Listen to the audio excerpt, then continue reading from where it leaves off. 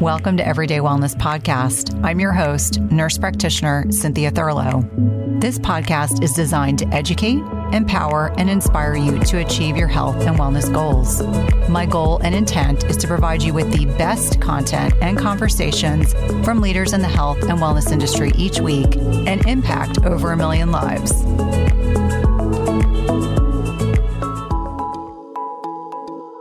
Today, I had the opportunity to connect with Brad Kearns, who is a New York Times bestselling author, Guinness World Record-setting professional speed golfer, #1 ranked USA high jumper, and a former U.S. national champion and triathlete. He hosts the BRAD podcast, covering healthy living, peak performance, and personal growth. Today, we dove into what defines fitness and all the cultural programming we have within our Western medicine mindset, the importance of not overtraining or training when we are stressed and sick, the role of stress hormones, the importance of an ancestral health perspective as it pertains to physical activity.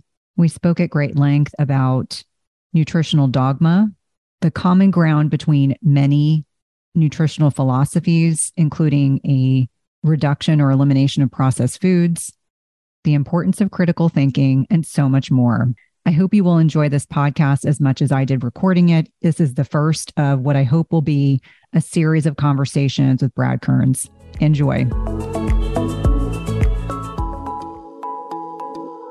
Today, I'm delighted and excited to connect with you, Brad. It's really a pleasure and an honor. I've been a huge fan for a long time. And if listeners know this about me or not, there's a lot of pressure when you are a fellow podcaster to interview another podcaster, because we understand the process of podcasting, wanting to make our conversation organic and unique. But welcome. Oh my gosh, I never thought about that. And I agree with you. I can tell when you're doing your tricks, like you're monologuing because I'm so boring. And then I have to up my game again. Here we go. 2 podcasters hitting it hard. Okay.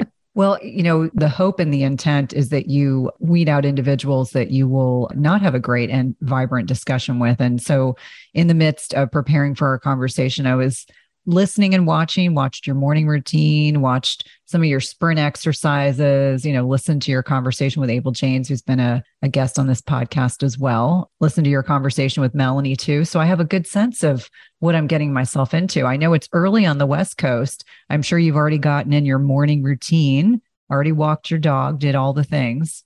Well, I wish I could say I'm an early riser, popping out of bed and ready to crush the day, but I'm constantly trying to optimize and experiment. And like Paul Saladino says, when people disagree with him, especially, he goes, look, I'm just trying to take you from level 7 to level 9. And then also, we don't know what level we're at. So I want to level up, but I don't know if I'm at level 5 or level 7 yet. So I'm always open to more possibilities. I generally feel pretty good. I'm 57 and I occasionally get, accolades that, oh, you have so much energy. Wow, you're so healthy. But to me, with that competitive athlete mindset that frames my background, I'm always looking, down the road to the guy who's still beating me by a little bit. And I always have these high standards that I never want to let go of, especially as we chronologically age.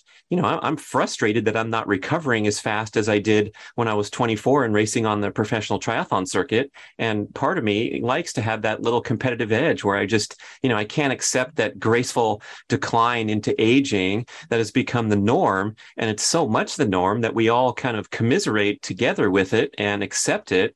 And boy, we want to bust out of that. And that's what I try to do on my BRAD podcast is, express that competitive intensity and encourage other people to go for it, even if it's baby steps and making small changes, because we certainly don't want to get overwhelmed and we don't want to get intimidated either because someone is ahead of us and doing more things. And especially in today's, social media culture, this person's crushing it in the morning, the other one's doing it in the evening. Where am I going to fit in my thing? And oh boy, it gets overwhelming. So if we can just focus on a little bit of improvement each day, that's the way to go. I love that reframe because, as a clinician and now as a middle-aged woman, if I had listened to what even my own doctors had said to me in my early 40s, I would have just bought into this concept of, you're just going to gain weight and you're going to slow down and your sleep's going to be terrible.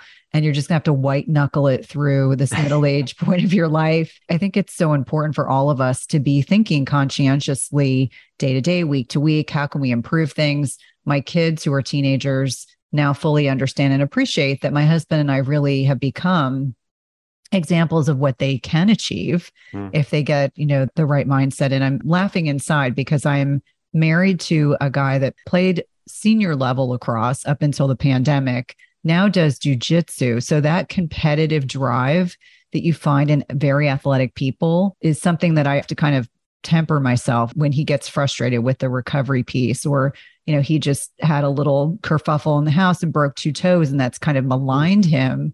And he's been very frustrated because, the teenagers are impervious to everything. And so finding that reframe and reminding him, like, maybe it's time to get back in the pool. Maybe it's time to do some recovery workouts instead of thinking, oh my gosh, this kind of all or nothing doom and gloom, the sky is falling, being Chicken Little, etc.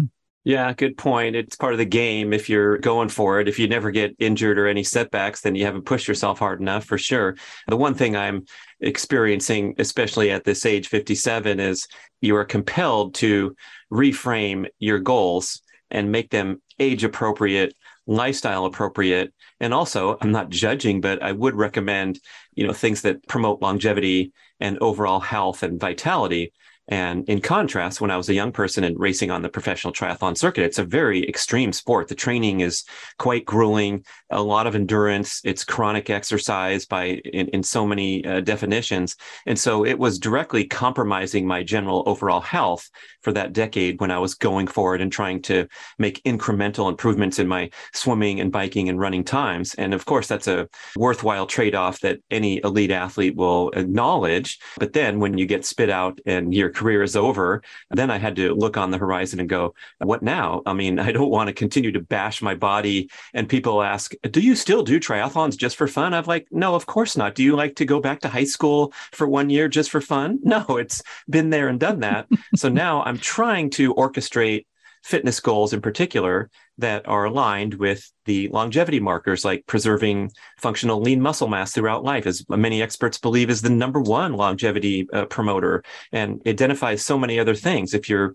muscular and lean, that it suggests that you have, good metabolic health. You're not carrying a lot of excess body fat by virtue of building that muscle and doing whatever that person's doing to stay fit. And so I also like to transition from this extreme endurance machine that I was in my youth. And now my competitive passions are high jumping and sprinting and doing things that are brief and explosive. And it's completely disparate to what I did before, being out there pedaling my bike for hours and hours and running the trails for hours and hours. But I contend that it's vastly healthier. It's better for my hormonal health in so many ways. And it's also a new challenge, something fresh and exciting. I'm not genetically adapted to be a high jumper. Otherwise, my head would be out of the screen if you're watching on the video. But I'm doing the best I can. And since there's so much attrition in the older age groups, I actually rank pretty well. So that's fun for me to say, hey, I'm a ranked person, even though this is not my game. I'm an endurance athlete coming into this, but it's constantly adjusting and reframing. And, people say age is just a number. Hey, happy birthday. Age is just a number. I heard someone counter that aggressively a few years ago, and it stuck with me. I forget who it was, but they said, it's not just a number. And if you think it's just a number, you better wake your ass up and start to, make some acknowledgments that you've got to do some things differently to take care of yourself better and wake up to the fact that you're aging. I think you bring up so many good points. And obviously, we are going to touch on all of this. You mentioned that you have this incredible competitive athlete, elite level athlete background. And I'm hopeful that you can identify for listeners, if they're not familiar with your very vast, I started writing down as I was doing podcast prep, there are many, many hats that you've worn throughout your sports career. And, this elite level endurance sports, now explosive sports. I'd love for you to tie in your background and emerging trends that you're starting to see, because I see them both as a clinician, but I saw the trends even when I was working in Washington, D.C., the weekend warriors, the people that maybe they're sedentary during the week and on the weekend, they want to start training for an Ironman. They come in with, significant injuries because their bodies are not adapted to be sitting, 5 days out of the week and then putting their body under extreme stress. So kind of touching on some of those key areas, because I think this is an area that we have not really explored on the podcast, but one that I think is certainly very relevant and also very pertinent, given this global last 2 years where we've had a pandemic, and maybe people have picked up some healthier habits and others have not. But for those that are looking to, achieve some level of fitness at different stages in their lives, how can they go about that safely? Well, that's a great setup. You're getting me riled up now. Little did you realize, but when I look at the fitness industry as a whole, I have some great disappointments because there's so much marketing hype and cultural programming that drive us to things that are unhealthy and overly stressful. And so we form this mentality, especially the recreational enthusiast who's very well-meaning and wants to get up one day and do something about their life and get in shape. And we get ushered into these marketing-driven mainstream programming that is by definition and by structure unhealthy and too stressful. And so what I'm talking about is everything from, hey, it's pandemic, I'm going to get one of those bikes and put it in my house and turn on the machine. And there's the peppy instructor, and they're going to guide me through a very exhaustive 45 or 60-minute workout, especially based on a recreational fitness level. But even for the serious recreational competitor who's out there with a race number on the weekend and trying to get on the podium, as they say, there's by and large a pattern of overtraining and inappropriate training protocols to where the person is chronically overproducing these stress hormones. You talk about that on your show with it relating to too much fasting or dieting while you're already a fit person and so forth. And so we get into this pattern that this is our perception of fitness and a fitness lifestyle is setting the alarm, getting over to the gym, getting on that bike at 6 a.m., the music's cranking up, and you make your way through the workout. The instructor's urging you to do one more sprint, and then they tricked you and they said, okay, one more after that. Ha ha, isn't that funny? And guess what? Afterward, you feel great because you were bathed in these adrenaline-like cocktail of hormones, and you have a sense of euphoria. The endorphins give you that pain-killing effect. And so you're walking around buzzed on this wonderful feeling that exercise gives you.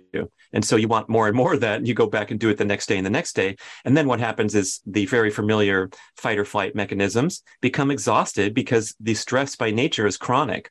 And when we look at the elite athletes, we often misinterpret and misappropriate what they're doing. They're setting an example of what the best humans can do, but we don't realize that they are almost always working well within their capacity at every single workout, every week, every month, year in, year out, and they're steadily improving. If they're doing a good job, they're avoiding injury, but those injuries are going to be common when you're going for it at the highest level. But the elite athletes take better care of their body, and they don't push themselves as hard as the average person sitting on a bike in an everyday town fitness center who's just trying to get in shape. And so the big awakening that the general public might want to embrace here is that fitness does not have to be a struggle and suffer ordeal. It's about moving your body. And in fact, many experts contend now that just increasing all forms of general everyday movement is vastly more important than adhering to a regimented, diligent fitness program of heading to the gym or doing the workouts at home or getting out on the road and putting in this many miles per week. And the reason is because we have so many inactivity and stillness forces in everyday life that a devoted fitness regimen cannot make up for doing that 6 a.m. workout, jumping on the subway, sitting, going up the elevator, sitting in your office, and coming home and sitting on the couch. So you'd be better off to just walk that dog twice a day for 15 minutes, drop for what I call micro workouts, which is a wonderful fitness trend. I think it's the greatest thing that's happened in fitness in decades, is this concept that a workout doesn't have to be this grand formal event where you go drive over to the fitness center, look for a parking space because you're driving around looking for a space, going in, beeping your tag, getting a towel, and having this big ordeal that sometimes you run out of time for. It can be as simple as getting up from your cubicle and dropping for a set of 20 deep squats, which is pretty difficult, even if you're in good shape. When you get to 17, 18, 19, you're breathing hard, you feel that burn in your muscles, and then you go back to work in your busy, hectic day in front of the screen. And so if we can sprinkle in these opportunities to be a more active human, that will give you a better payoff with far less risk than plopping down several $1,000s for a fancy bike where the person's going to turn on and push you too hard. And that would be the starting point. I can pick apart more of the things that we're doing as a culture that are, disturbing. One of them you mentioned, and it just, right out of the mouth, the first thing you said, someone wants to get in shape. They say, oh, I'll do a triathlon or I'll do a marathon or something like that.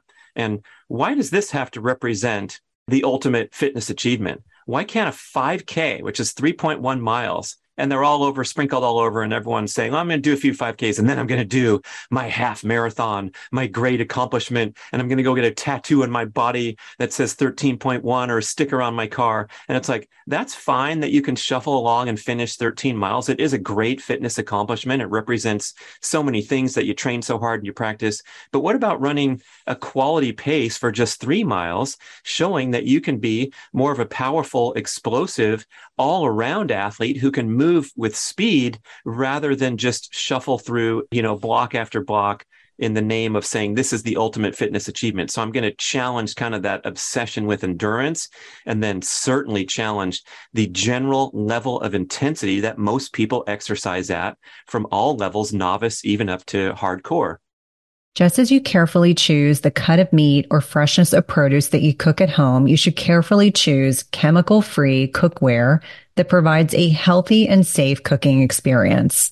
The materials in 360 cookware are safe, sustainable, and of the highest quality. Their cookware is 100% free from any toxic chemicals, as the company produces quality stainless steel cookware and bakeware without added chemicals, and all are manufactured in the United States. It's also the leading manufacturer that equips kitchens with cookware and bakeware that are free of all of the toxic chemicals and coatings, including PFAS, Teflon, and ceramic. And the best thing is that when used properly, the product's construction provides nonstick properties in a product that can be passed down through generations. Go to www.360cookware.com and use code Cynthia20 for 20% off your first order. Again, that's 360cookware.com and use code Cynthia20 for 20% off your first order.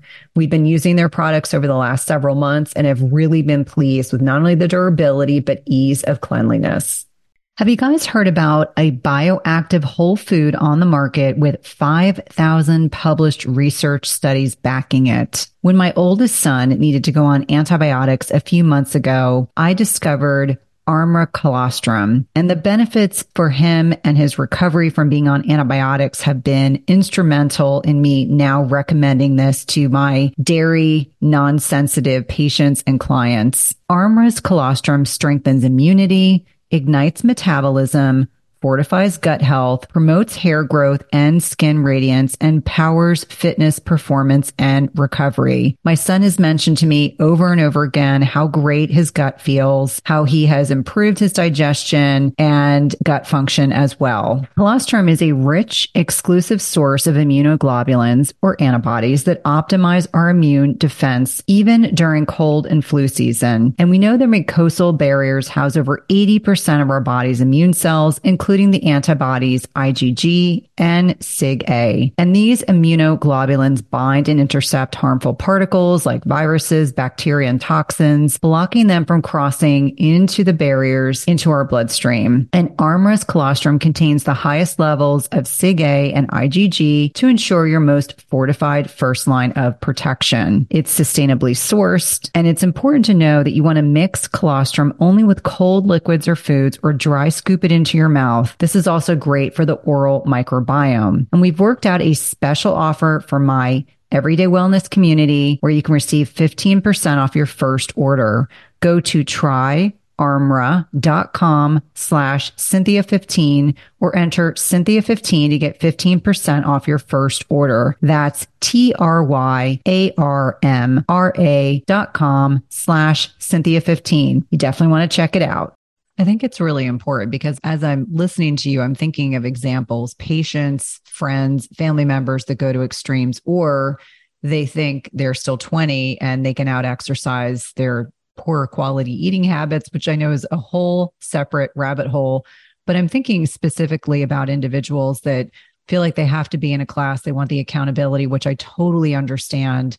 But one thing the pandemic did for my husband and I was that, there were moments, and I was in a very conservative part of the country, and, we weren't allowed to do a whole lot, but we did walk these two dogs that we have who were comical in and of themselves. And the dogs were getting 4 and 5 miles a day of walking. We were getting lots of, sunlight exposure. And it's now become this trend for us to do these, with the exception of when it's hot and humid, like it is right now, just that connection with nature and reminding people we don't have to go to these extremes. Like there are so many people I interact with. We're in a new city and they'll talk about, the lack of access to classes or the lack of access to a better gym. And I've actually said, I have teenage boys. So for me, right before the pandemic, we bought TRX bands, we bought kettlebells, it was completely serendipitous. But the point of why I'm sharing this is that we overcomplicate fitness. And I think there's a lot of vanity metrics, especially with social media. There's good and bad about social media. There's a lot of great information about social media, but I think for many reasons, are people truly living the authentic lives they want to be in? Or is it because they want the vanity metric, the validation from perhaps strangers or people that follow them on social media to say, oh, good for you, you did the marathon, and good for you, you did, the Ironman, good for you, you did, these brutal burpees laden classes, which if I never do another burpee for the rest of my life, I'll be a happy woman. Yeah, good point. And it's not inherently bad. And so you point that out with social media, and same with all the exercise programming and opportunities that we have. But it's up to the individual to take personal responsibility for your journey and make sure that these workouts are feeding your general level of energy, vitality, health, well-being. And that means that, 6 hours after your session, we don't want to see people crashing and burning and reaching for the Ben and Jerry's tub later that evening. And I think that's a lot of what happens is we get this rebound effect. It's called the compensation theory of exercise, where if you overexert yourself, if you expel too much energy for exercise output, you're going to turn down these other very important metabolic hormonal dials. One of them, like you've talked about on your show, this reproductive fitness is the best marker for whether whatever you're doing is in line with stress, rest, balance. And the most extreme example we have with elite female athletes that get down to low body fat, they experience loss of menstruation, turning off the reproductive dial by virtue of overexerting themselves. There's a quote from, I think it was Dr. Herman Ponzer, author of Burn. He says, reproduction, repair, growth, and locomotion are a zero-sum game. So if you overuse one of those, you're going to borrow from the others. Locomotion encompassing all physical exercise energy expenditure. And we can all relate to getting an injury from overuse, or a sore throat comes up when you first jump into your 12-pack of personal training sessions twice a week out of nowhere. And that's the body telling you that, hey, my immune function, my hormonal function is compromised because you're pushing yourself too hard. And we all have that great intuitive sense to know when we're off base and out of balance, but we kind of ignore it. I think, again, because of that cultural programming, someone's urging you to come back and do more and do another sprint and do another sprint. So to orchestrate it properly, the first thing we want to do is just move more at a comfortable, gentle pace. Mark Sisson and Mark started this 15 years ago. He said, here's the primal blueprint. Here are the laws that inspired by our ancestral past of what the human needs to do to be fit. And one of the laws was move frequently at a slow pace. The other one was lift heavy things. And the third one was sprint once in a while. It's pretty simple. So what you're doing is you're moving around a lot where you're not taxed. You're not dipping into that glucose burning heart rate zones. Instead, you're burning primarily fat, and the characterization there is that it's comfortable. And so that's walking for most people. If you're going to jog, that means you're getting really, really fit. And walking is so easy that you can jog and still remain at those aerobic heart rates. But I contend that most joggers, just by virtue of, picking up the pace to a slow jog, the heart rate is starting to exceed that maximum aerobic limit and drift into the more anaerobic heart rate zones, where you switch over from optimal fat burning into more and more glucose burning. Now, if you're training for the Olympics, those athletes are going to be working in different zones and knowing what they're doing with anaerobic threshold training. But for most of us who want to be healthy, be metabolically healthy, perhaps contribute toward fat reduction goals, you want to emphasize that fat burning pace when you are going for a sustained period with your cardio. And they have the machines at the fitness center have heart rate now. You can get heart rate so easily on the smart watches. So it's really easy to keep track of that heart rate. And the widely respected formula to use is 180 minus your age in beats per minute. And that represents the limit for a pure aerobic activity. So if one is 50 years old, 180 minus 50 is 130. And so you're going to set a beeper perhaps and watch that number. And when you're doing stair climbing and watching CNN or pedaling the bicycle or out there jogging or jog walking, you want to make sure you do not exceed 130 beats per minute, because that represents the point where you're burning the most fat, a minimal amount of glucose. And if you go up to 135 or 140 or 142, it still feels comfortable, because we're talking about many, many beats below your maximum sprint heart rate. It still feels comfortable, but metabolically, the effect of the workout is different, and it's most likely not going to align with your overall healthy lifestyle goals. And so that's the move frequently component that we are mostly strongly deficient in, especially the athletic world, where those fitness freaks that are on the bike at 6 a.m. or going to their personal trainer twice a week to throw around weights, they have tendency to pull out their hall pass for sitting around, laziness, cruising the parking lot for a closer spot, all those kind of behaviors where, hey, I already knocked off, boom, my fitness objective for the day. Now I can relax into the couch and forget about it until the alarm rings again the next day. So we want to change that mentality to be more peppy, more active, dash up the stairs in your home or at your office workplace if you have to ascend stairs during the day, and things like that sprinkle in. Of course, they're not going to tax you. Even if you're unfit, anyone can hustle up the stairs more so than their general walking pace and drop for a set of 20 squats. And now we start counting these little behaviors that can turn into habit. Oh yeah, we're walking the dog twice a day. All told, it's not a huge time commitment, but it will pay off better so than getting into too extreme of an exercise routine. Well, one of the things that I always value about your work and Mark's is that it's reasonable, it's down to earth, it's accessible. And I think anyone that's listening, whether it's walking more, just being conscientious when you're wearing your Apple Watch or your Whoop band, whatever you utilize, just being attuned to the fact, have you moved enough that day? Like I typically will say, it's a good day if I've done 10,000 steps before I start my work day. And there are many days that start that way. And I do it. I'm very deliberate, but it's also like I'll stop podcasting when I finish with you. I've got laundry upstairs and I'm constantly moving around, not at a frenetic pace, but that kind of being conscientious about being less sedentary. And then also the zone tune training, which is kind of what you're talking about. Rob Wolf was on and was talking about this. And now I feel much more comfortable sharing with people that being aware of that physical activity, those levels in which you want to coexist. I think we've been conditioned to believe for far too long that we have to get breathless, that we need to be breathless all the time when we're exercising. And what you are alluding to, what I'm talking about is, you can get sweaty. Yes. You can generally have a conversation. Yes. You'll have opportunities, whether or not it's doing HIIT. And I know this is something in particular I want to talk about with you, because a lot of the fit pros have gotten the concept of high intensity interval training and actually gotten it wrong. Too long a duration, too high intensity, et cetera. But for the average person, understanding that just making sure you're more active throughout their day has a lot of profound net benefits, as opposed to doing that CrossFit class at 5 a.m. and then sitting on your rear end for the rest of the day. Very well said.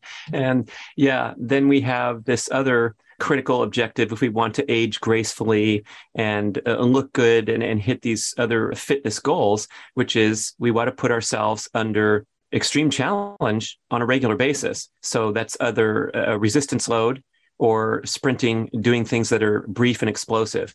And we've definitely blown that one too with this fascination with HIIT, high intensity interval training, where we now think that we have to do this for an hour. But the trick with high intensity exercise, brief explosive movements that help with those adaptive hormones flooding the bloodstream, sending the strong genetic signals to build or maintain lean muscle mass, reduce body fat, all those great benefits that happen when you push yourself hard. It's a very high risk workout with a high return, but the high risk is from overdoing it.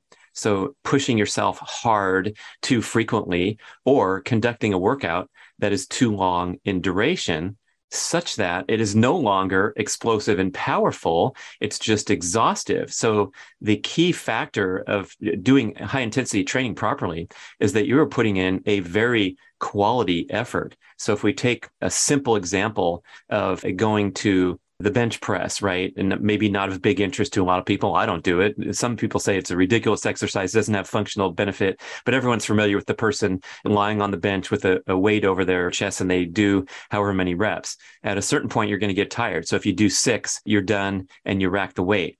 Now, if you were to go do 3 or 4 or 5 sets of that, what's going to happen is you're going to start to have a breakdown in technique. You're going to start putting joints and muscles in compromising position because you're becoming exhausted, you're out of energy, and you're trying to lift this heavy weight too many times. And so that sweet spot of getting strong might be just a single set in this simplified example. And with HIIT, where we're familiar with doing this on the stationary bike or doing it out on the running track with our running club or what have you, generally they're asking the participant to push their body hard for too long a duration and then do too many repetitions of it with insufficient rest in between. So if we're going out to the running track and doing 8 times 400, that's 1 lap with some rest in between, and number 1 and number 2 and number 3 are going to feel pretty good. And then when you start to get to number 6 and number 7, you're going to have a breakdown in technique. You're going to be straining too hard. You're going to be overproducing these stress hormones because the workout is now transitioned into this survival mode where your body's getting the message that, oh, the coach is blowing the whistle once again, and now I have to summon the deep reserves of my energy. And when you walk away from a workout like that, an overly stressful workout, you're going to feel exhausted. It might not happen for however many hours because you're bathed in stress hormones, remember? And so it might be the next morning you wake up with stiff calf muscles and a headache, and the whole rest of the day you don't feel sharp. And these are all clear signs that the workout was too stressful. So when it comes to pushing yourself hard, there's a beautiful sweet spot between 10 and 20 seconds that represents kind of the ideal duration for a sprint effort, whether it's on a bike, whether it's running, if you can do it with high impact on flat ground that has a lot of hormonal and bone density and genetic signaling benefits for fat loss. But a lot of people need to build up to that by sprinting on a bike or sprinting on another form of cardio equipment. But you can sprint for 10 seconds or 15 seconds or 20 seconds, and that's plenty. And then you stop and you take an extensive rest period. Dr. Craig Marker down in Atlanta, he wrote a beautiful article called HIIT versus HIRT, HIRT, and that's his spin on it to do a more appropriate high intensity workout, but he calls them luxurious rest intervals. So you do a sprint for 20 seconds and then you rest for 6 times as long as the duration of your sprint. So if you're doing a 10-second sprint, you rest for a minute and do another 10-second. If you're doing 20-second, you rest for 2 minutes. And it's like, look, you only went for 20 seconds and now you get to rest for 2 minutes. That would be easy pedaling or slow jogging if we're talking about running. It's a very, very long rest period for such a short sprint. And then you go back and do another, and then do another. And generally, for most people, somewhere between 4 to 8 repetitions of this sprint is plenty to represent a fantastic workout. So let's say at the maximum, you're doing 8 sprints of 20 seconds on a stationary bike. Each sprint has a 2-minute rest period. It's not overly daunting for virtually everyone. And I'm favoring running sprints. So I'll do a workout where I do 6 sprints of 10 seconds with a minute rest in between each one. And I'll go home and call it a day. And what I've done there is a wonderful fitness stimulation to develop a truly powerful and explosive athlete. Because guess what? When I get that much rest and the sprints are that short, I can really go for a maximum explosive effort. I'm not degrading the workout by getting tired between the 30-second mark and the 45-second mark because someone's telling me to sprint for 45 seconds. And the literal truth when it comes to, the substrates used for exercise and the metabolic effects of trying to give maximum power output, the human is not capable of literally going all out for more than around 8 seconds. That's the ATP creatine phosphate energy pathway for absolute maximum 100% explosive effort. effort. So everything after 8 seconds, you're kind of slowing down anyway. It's not literally maximum output, but we can go pretty fast, as we've seen on the recent World Championships track and field that I attended in Oregon. These guys are going pretty fast for 20 seconds. They are sprinting pretty hard. So when we put that upper limit up at 20 seconds, the reason that's there is because if you ask your body to deliver a maximum effort beyond 20 seconds, you start to experience this phenomenon of cellular breakdown in order to fuel the cells that desperately seeking maximum energy throughput through the cell, right? Not to get too scientific here, but it's like when you're trying to go hard for too long, your body basically burns down the cellular structure to throw that ATP into the cell, and you experience a prolonged recovery time, increased risk of injury, breakdown, burnout, illness, all the things that happen in the aftermath of an extreme effort that was simply too stressful. But I love the idea of doing HIIT, but doing it coming from a place of efficiency. But as you stated, doing 6 sprints with a longer recovery period where you probably are then able to give an all-out effort. I would imagine a lot of people when they're doing HIIT, maybe they're going at 60 to 70%. They probably aren't going full on out. And as a reframed competitive athlete, I'm sure for you, where your body needs to be able to do an all-out expenditure in whatever activity that you're doing. But I would imagine a lot of people, when they're really thinking they're doing HIIT, they're really not going 100% in. That's my guess. Right. And what happens is you start to traffic in this mediocrity where you are going and putting in some good work. The running example is classic because we have our community runners. You see them out there running every day and they're going for the race mode and they're pushing themselves and you can see the strain when you drive by them and they're on the next block. And what's happening is you're constantly drifting into this, what the exercise physiologists call the black hole heart rate zone, where it's not easy enough to be considered a truly nurturing aerobic session. And it's not hard enough, it's not impressive enough, it's not difficult enough to be truly considered a powerful, explosive sprint training session. And so you're working on these in-between heart rate zones that are chronically stressful, but lasting for too long and done too frequently. And that's where you get into the overtraining patterns and the hormonal imbalances and all the negative aspects of a devoted commitment to fitness. Your workout program is too stressful. And so you never do experience what it's like to be truly powerful and high quality with excellent technique preserved for the duration of the session because you have those long rest periods, because you're not sprinting for that long. And you're getting, you're only doing this maybe once a week when you do that proper high intensity sprint workout running on flat ground. You only need to do it once in a while because the training effect is so profound.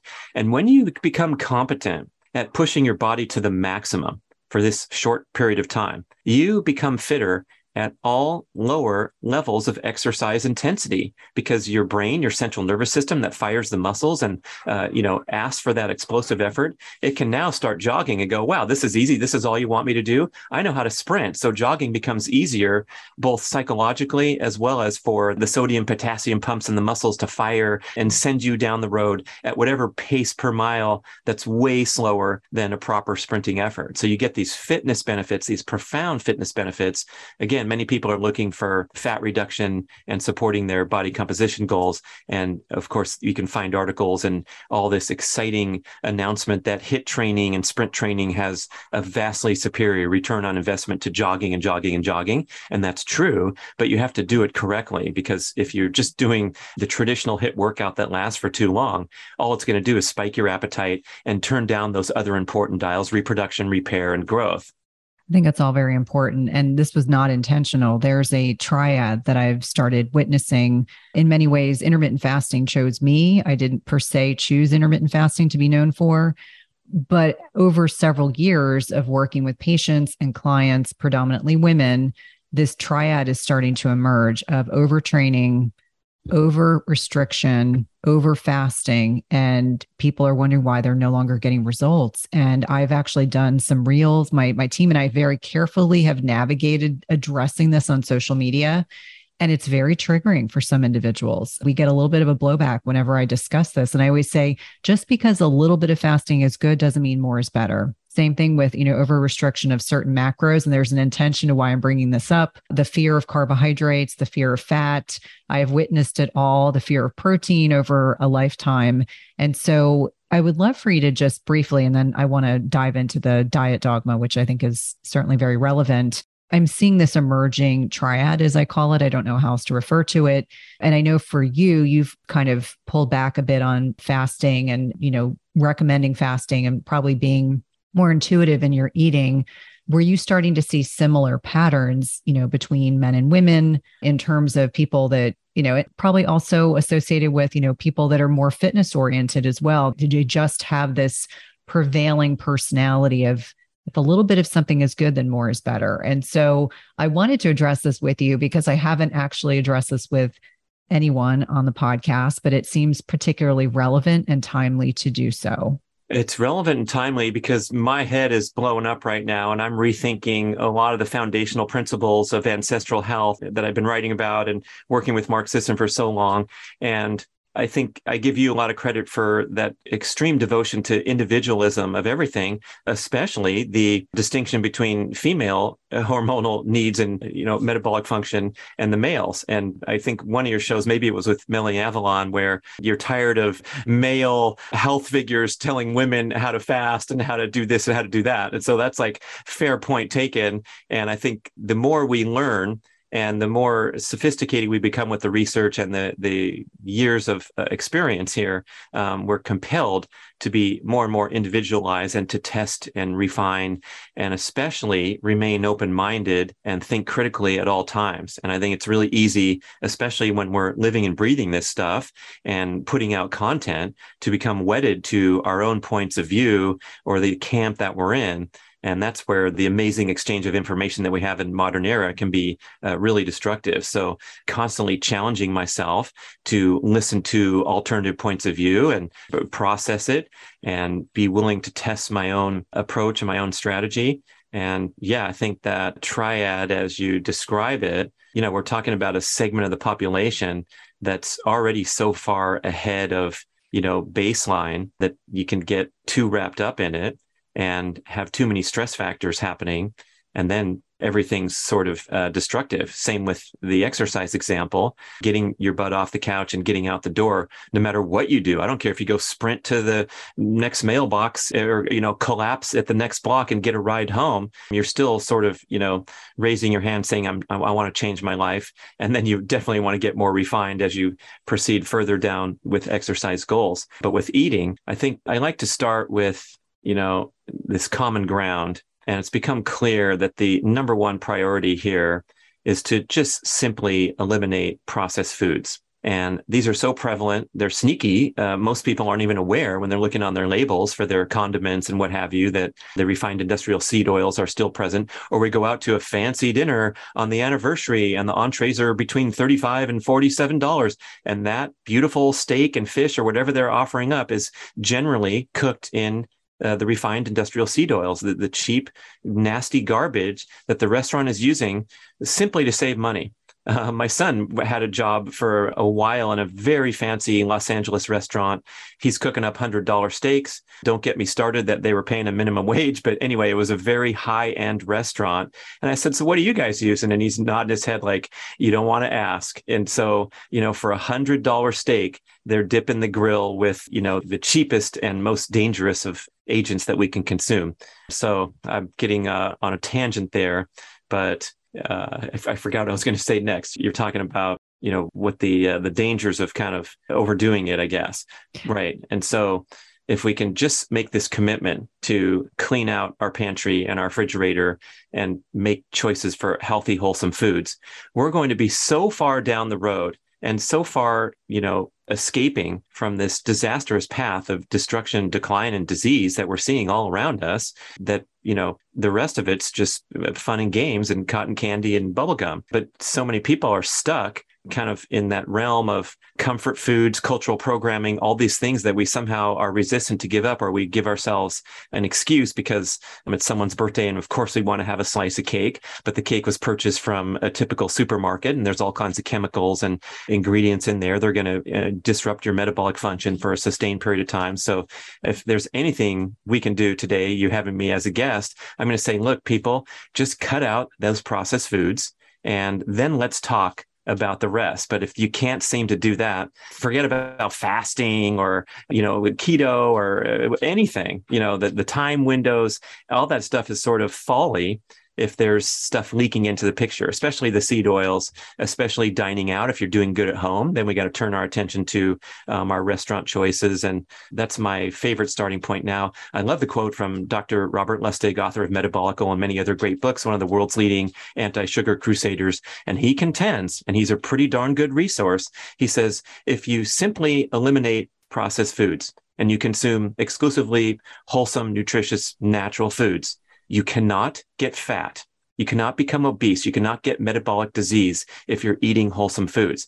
And it's like a lot of people have said, I told that to Mark Bell yesterday, the Power Project guy. And he says, I can eat enough steak and eggs and all that. I can get fat. Okay, fine. But if you think about it for a second, have you ever, walked away from dinner and pushing your stomach and saying, I ate too many steaks. Oh my gosh, I feel terrible. I had too many omelets. I had too many cuts of salmon. It's really difficult to kind of overdo it on those high satiety, nutritious foods, the high animal proteins, the things that you talk about as the priority. And even with natural, nutritious carbohydrates, like I can eat a whole pineapple. I've done it just recently, but I can't eat 2 or 3 or 4. But we can certainly do that with the 1 scoop that we intended for the ice cream. And then we had 4 and then the pint's gone. I've been using Mitapure for the last 2 years, and I've added this to my routine for multiple reasons. Number one, it's a foundational supplement for me and my family. It keeps things simple, and I know that I cannot get enough of urolithin A in my food to derive the same benefits. And if you're not familiarized with urolithin A, it's a signaling molecule, but it's also actively involved in anti-aging, energy production, and I take Timeline because of its remarkable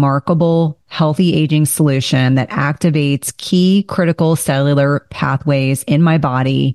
It's a total game changer for healthy aging. I alternate between using the soft gels and powder depending on whether or not I'm traveling. And we know that restoring cellular energy is a key to enduring health. And this is concluded in a recent publication in Nature Metabolism, which is a top scientific journal, identifying that newly energized cells may provide many more years of healthy life to people. Yet as we age, we know that cellular energy production naturally declines and reduces our prospects of optimal health and longevity. That's the great thing about Timeline is you can restore cellular energy and support healthy aging. I've noticed the biggest improvements in my energy and sleep levels. We know that Timeline is clinically shown to give our cellular energy generators, the mitochondria, new power. And when taken daily, it replaces aging mitochondria, so it upregulates mitophagy and rebuilds new ones, or mitogenesis. Timeline is the only nutrient that can do what it does. So Timeline renews your cells to a more powerful state. My listeners can get 10% off your first order at timeline.com/Cynthia.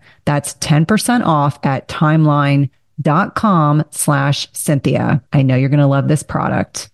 Mighty Maca is a superfood drink mix full of 30 plus natural ingredients, and it was formulated by Dr. Anna Kabeka during her healing journey. Mighty Maca Plus ingredients, which include nourishing ingredients like organic maca powder, turmeric, quercetin, broccoli, parsley, trans resveratrol, pomegranate extract, and more, were carefully selected for immune support, to sustain energy, provide mental clarity, and improve recovery. It also tastes delicious. It supports healthy detoxification and alkalinity in the body, balances hormones, fights free radicals, and neutralizes lactic acid, all while increasing your energy and vitality. It helps improve your digestion and reignites your libido. It's a powerful superfood drink mix that needs to be part of your daily routine. And Dr. Anna is offering my listeners 10% off your first purchase by using the link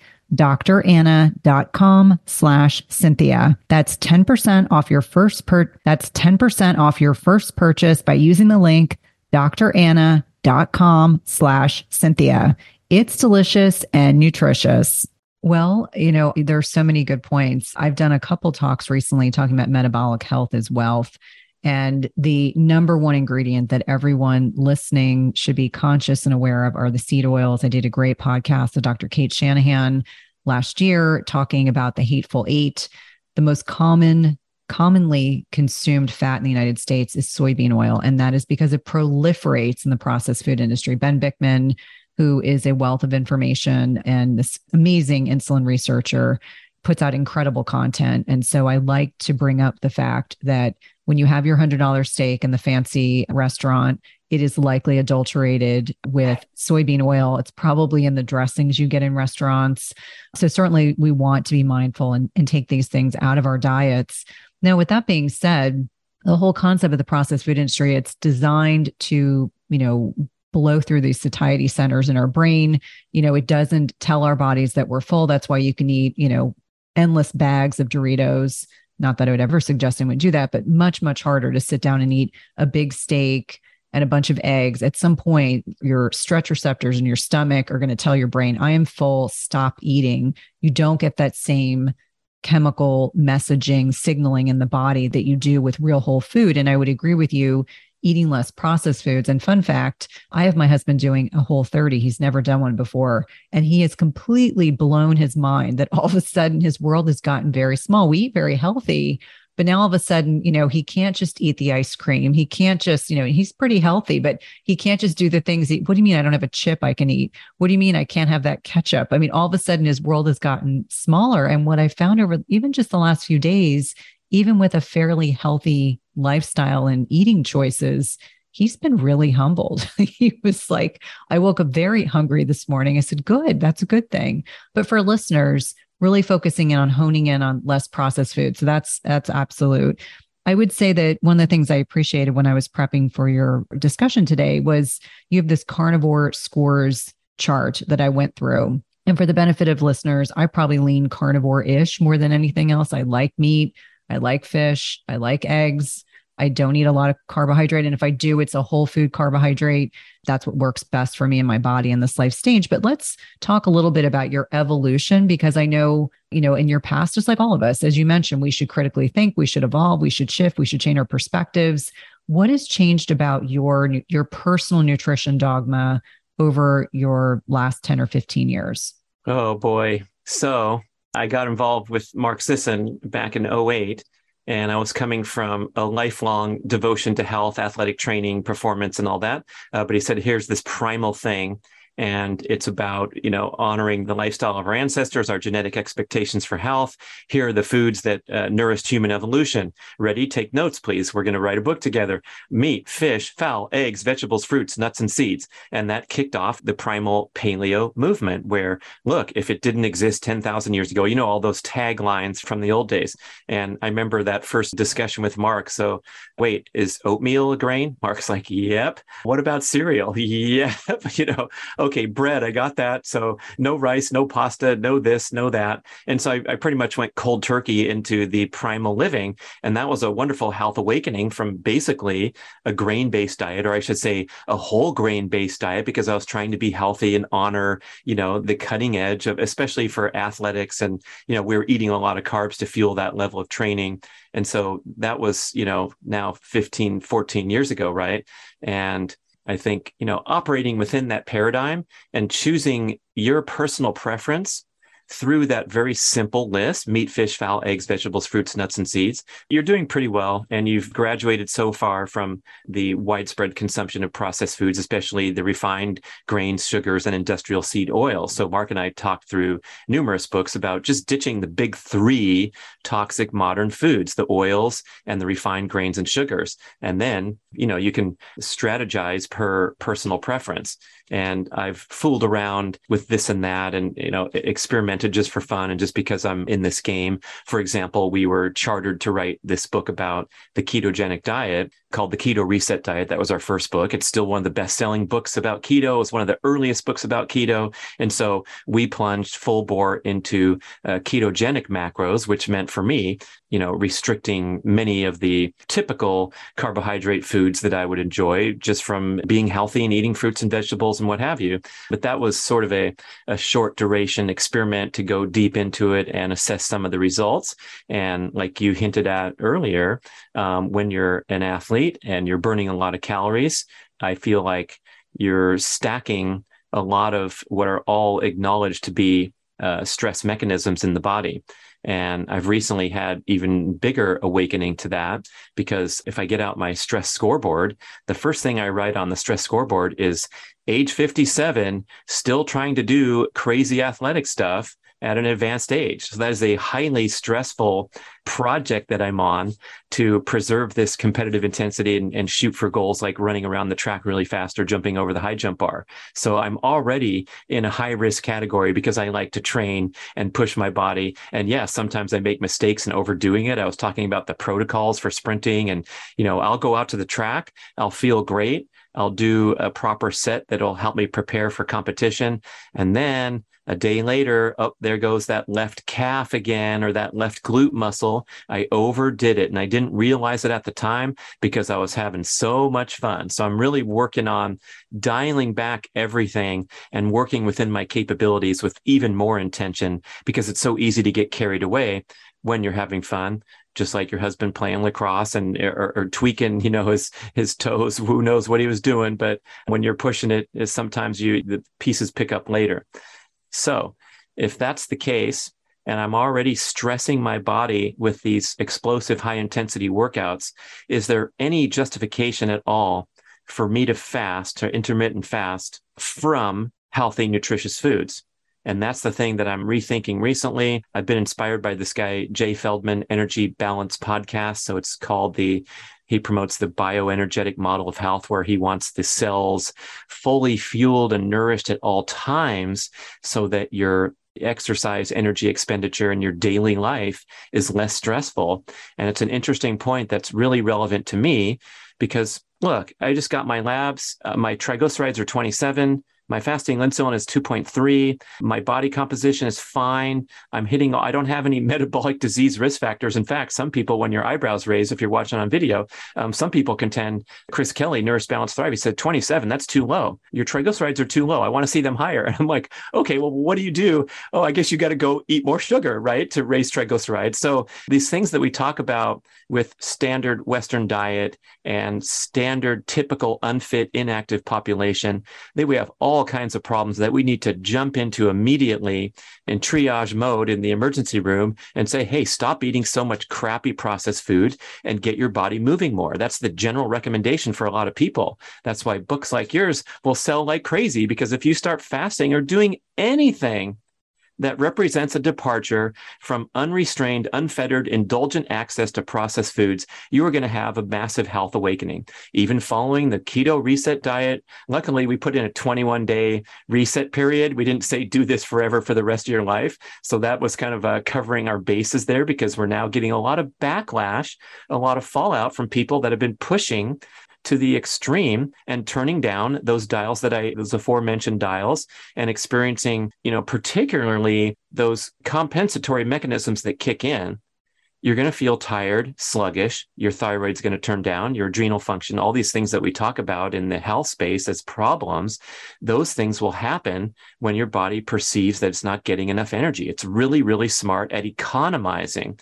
And so my awakening is, hey, what if I eat to the maximum amount of nutritious calories that I can put down, right? And then I'm being as energetic as I possibly can, or as I want to. I'm not telling people to go walk 9 miles every day. Some people are criticizing 10,000 steps as too daunting of a goal for a fat, inactive population in general. So how about you go for 1,000, and then we start talking about Cynthia's 10,000. Just show me the 1,000 first, and then we'll keep talking. Just show me a clean slate for the junk food and getting that processed food out of your diet, and then we'll keep talking. So that's a bit of rambling, but my personal reflections are, and this is coming from great great advice from Dr. Tommy Wood, one of my most respected authority figures, really sensible, reasonable guy, a leader in ancestral health space. And he says, hey, for fit, active people, I suggest that they consume a maximum amount of nutritious calories until you gain a pound of body fat,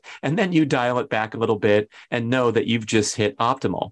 So for me, I am no longer fooling around with a ketogenic stint, nor playing around with extended fasts or even general everyday fasts, which has been so much a pattern of my life for so many years. And what I typically do, I'd wake up, I work hard in the morning. I feel great. I'm alert. I'm energized. I might be nibbling on my dark chocolate, which I can never do without. And then, somewhere around midday, I'll have this fabulous, nutritious meal, have another one. We just wrote a book called 2 Meals a Day, talking about, hey, pick your 2 meals. It could be breakfast, dinner. It could be lunch, dinner, whatever. So I've been in this pattern for a long time. And now I'm going out of my way to make this concerted effort to start my day with a huge bowl of fruit and a huge protein smoothie that has frozen liver chunks in there and frozen fruit and several scoops of protein powder, 20 or 30 capsules. I like the animal organ supplements from Ancestral Supplements. I have one that I co-promote called MoFo. So there's plugs going in there.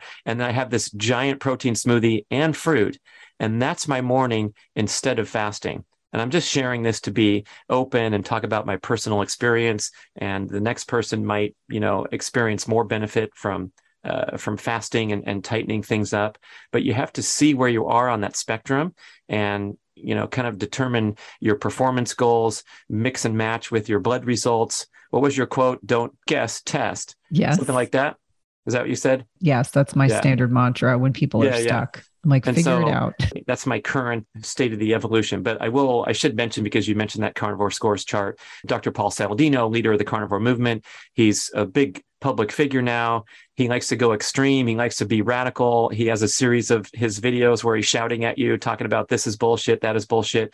And I love his style because he's trying to get us woken up from the giant beast of mainstream health programming that we've been brainwashed very severely to our detriment. And so that's all great. And taking some of his insights that, for example, the most nutritious foods on the planet are the animal-based superstars, like pastured eggs and grass-fed beef and animal organs and the superstars of the fish family, the smash fish, salmon, mackerel, anchovies, sardines, herring. So these are the most nutrient-dense foods on the planet per evolutionary biology and other experts. This is how humans evolved and branched off from our ape cousins who still chew on leaves for 11 hours a day to nourish their very tiny and less functioning brains. And so we have a lot of support for the idea that an animal-based diet where we focus on the most nutritious foods is going to give us the best health.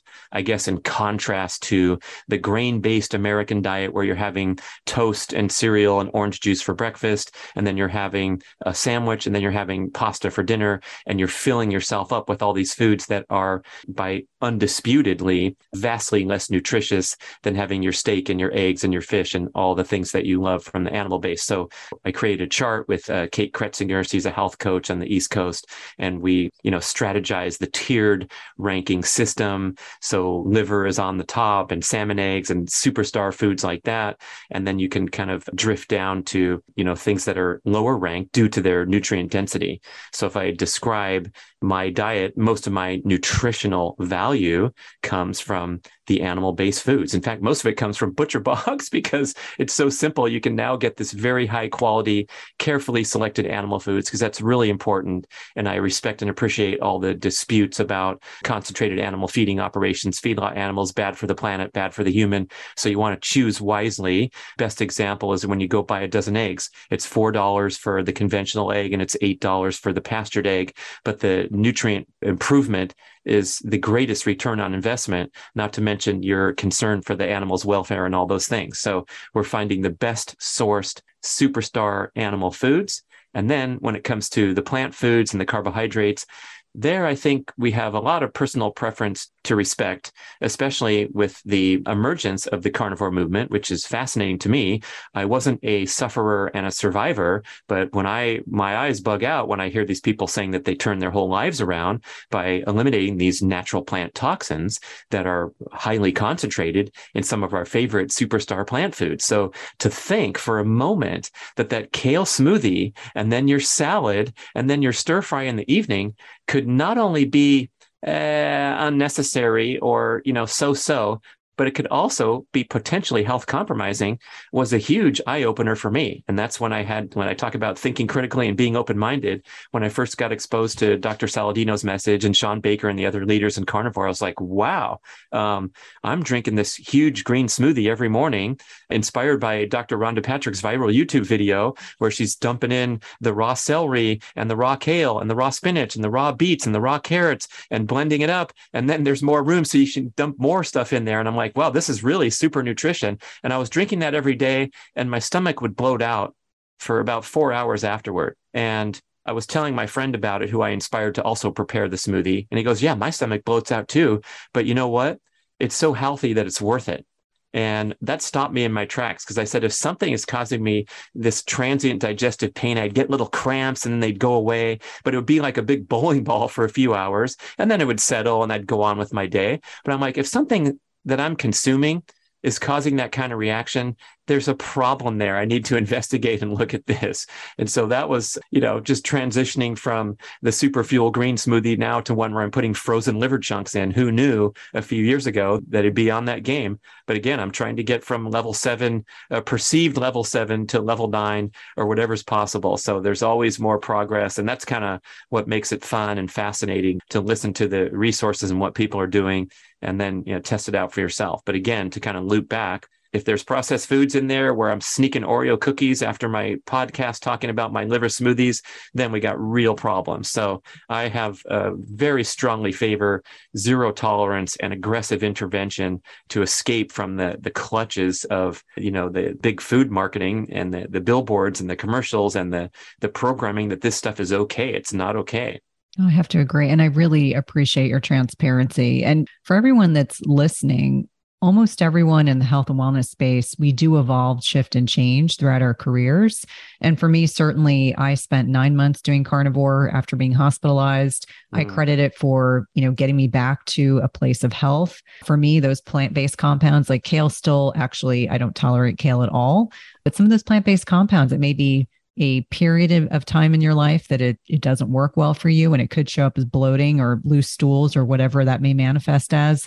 And that's okay. Like, the power of bioindividuality is so important, and we need to determine and experiment to find what works best for our bodies. I also appreciate and embrace your desire to change things up. I've started over the course of the summer. I was away with my family on a vacation. And obviously, when I'm with my kids and my husband and we're on vacation, I don't have as much control over when I'm eating, what I'm eating. And so I started doing more experimenting. I ate true breakfast some days and then didn't eat till dinner. Some days I fasted longer. Some days I fasted less.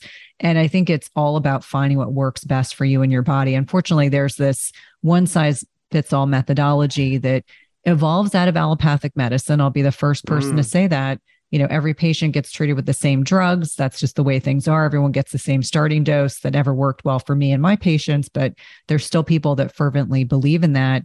And I think it applies to us as well, that we need to trust that we need to be part of the process of experimentation. And just because your mother or your brother or someone that you love has success with keto and fasting doesn't mean that you will necessarily have the same results. And so I think it's really important to be open-minded to the possibility that you may fast, you may not fast, but we are all aligned on eating more nutrient-dense foods. Don't be afraid of organ meats, although I'll fully admit, when I interviewed Paul Saladino for the podcast, I think he had just eaten pancreas and spleen.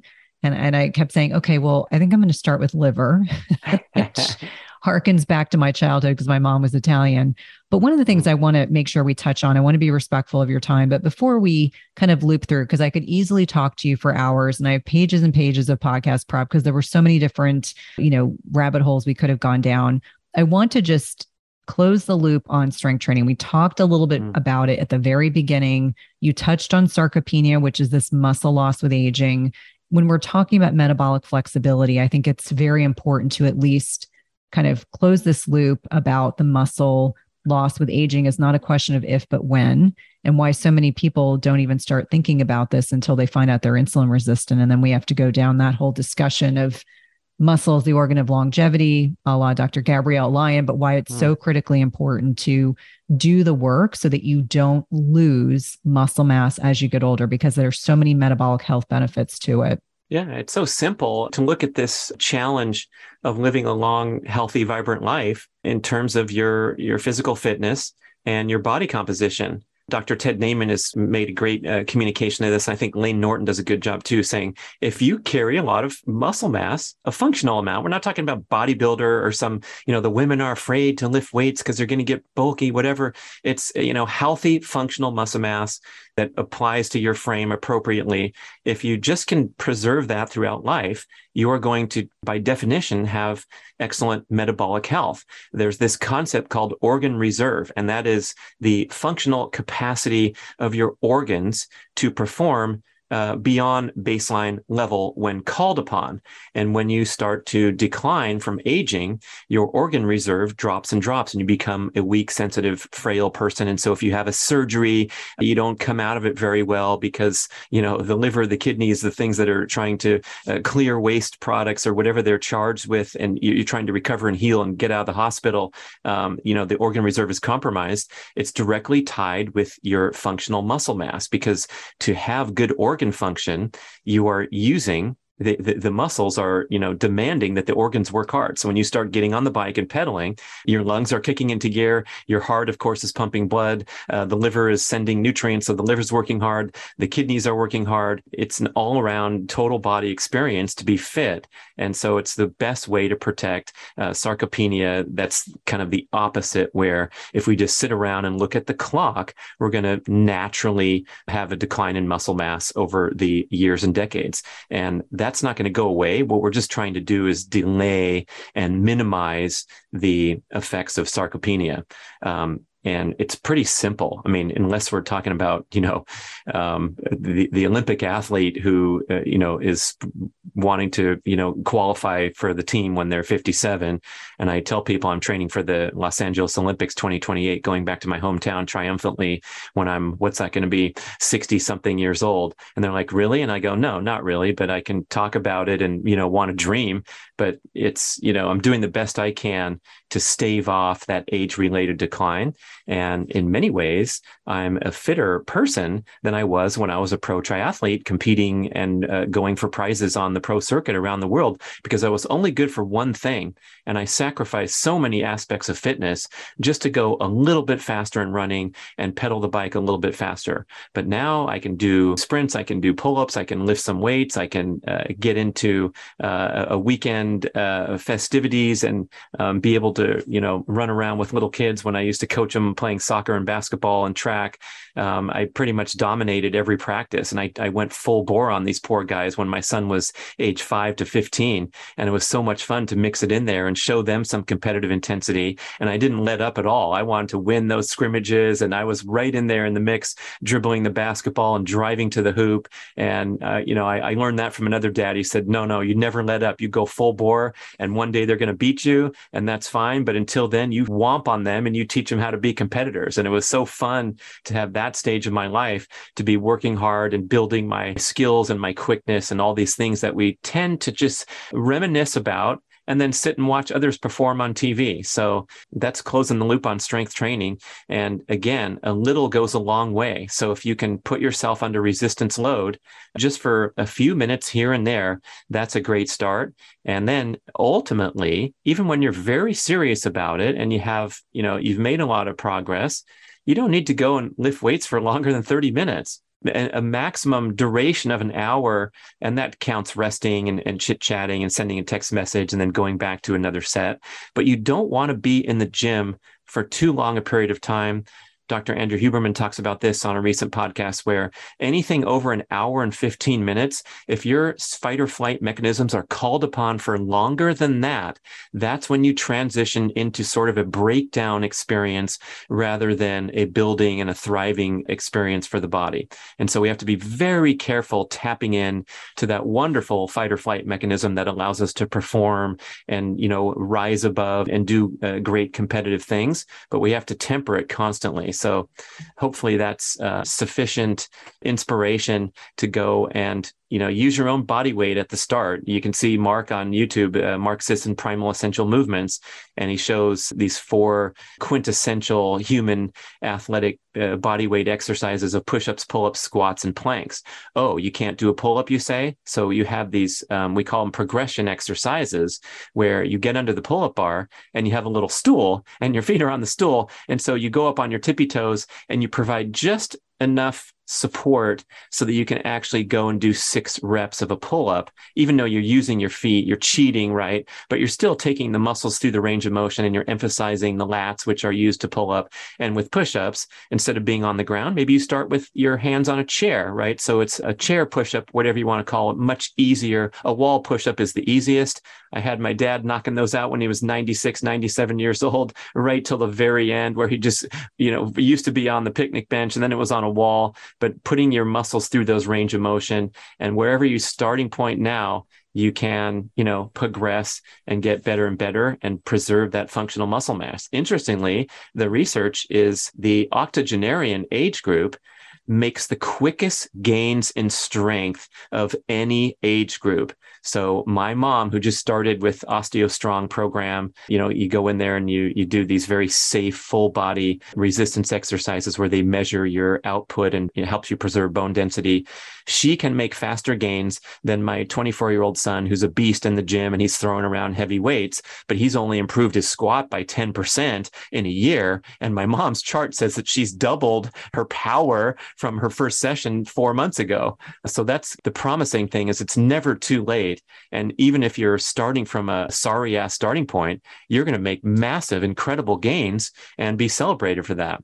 That's amazing. Well, thank you for this inspiring and insightful conversation. Please let listeners know how to connect with you, how to reach out and get your books, and to listen to your incredible podcast. And you're going to have to get on there. So maybe they'll start by listening to the B-Rad podcast, and we can start with the Cynthia show, that comfortable space, and then branch out into whatever else this guy's talking about. But yeah, I love doing the podcast and I love connecting with you today. And you can look at bradkearns.com. I have great, fun, exciting content there. A lot of free stuff. The Carnivore Scores chart you can download for free, print it out, put it on your fridge. And I really appreciate the opportunity here to share. And we're on this journey together. So it's ever more excitement. Absolutely. Thank you again.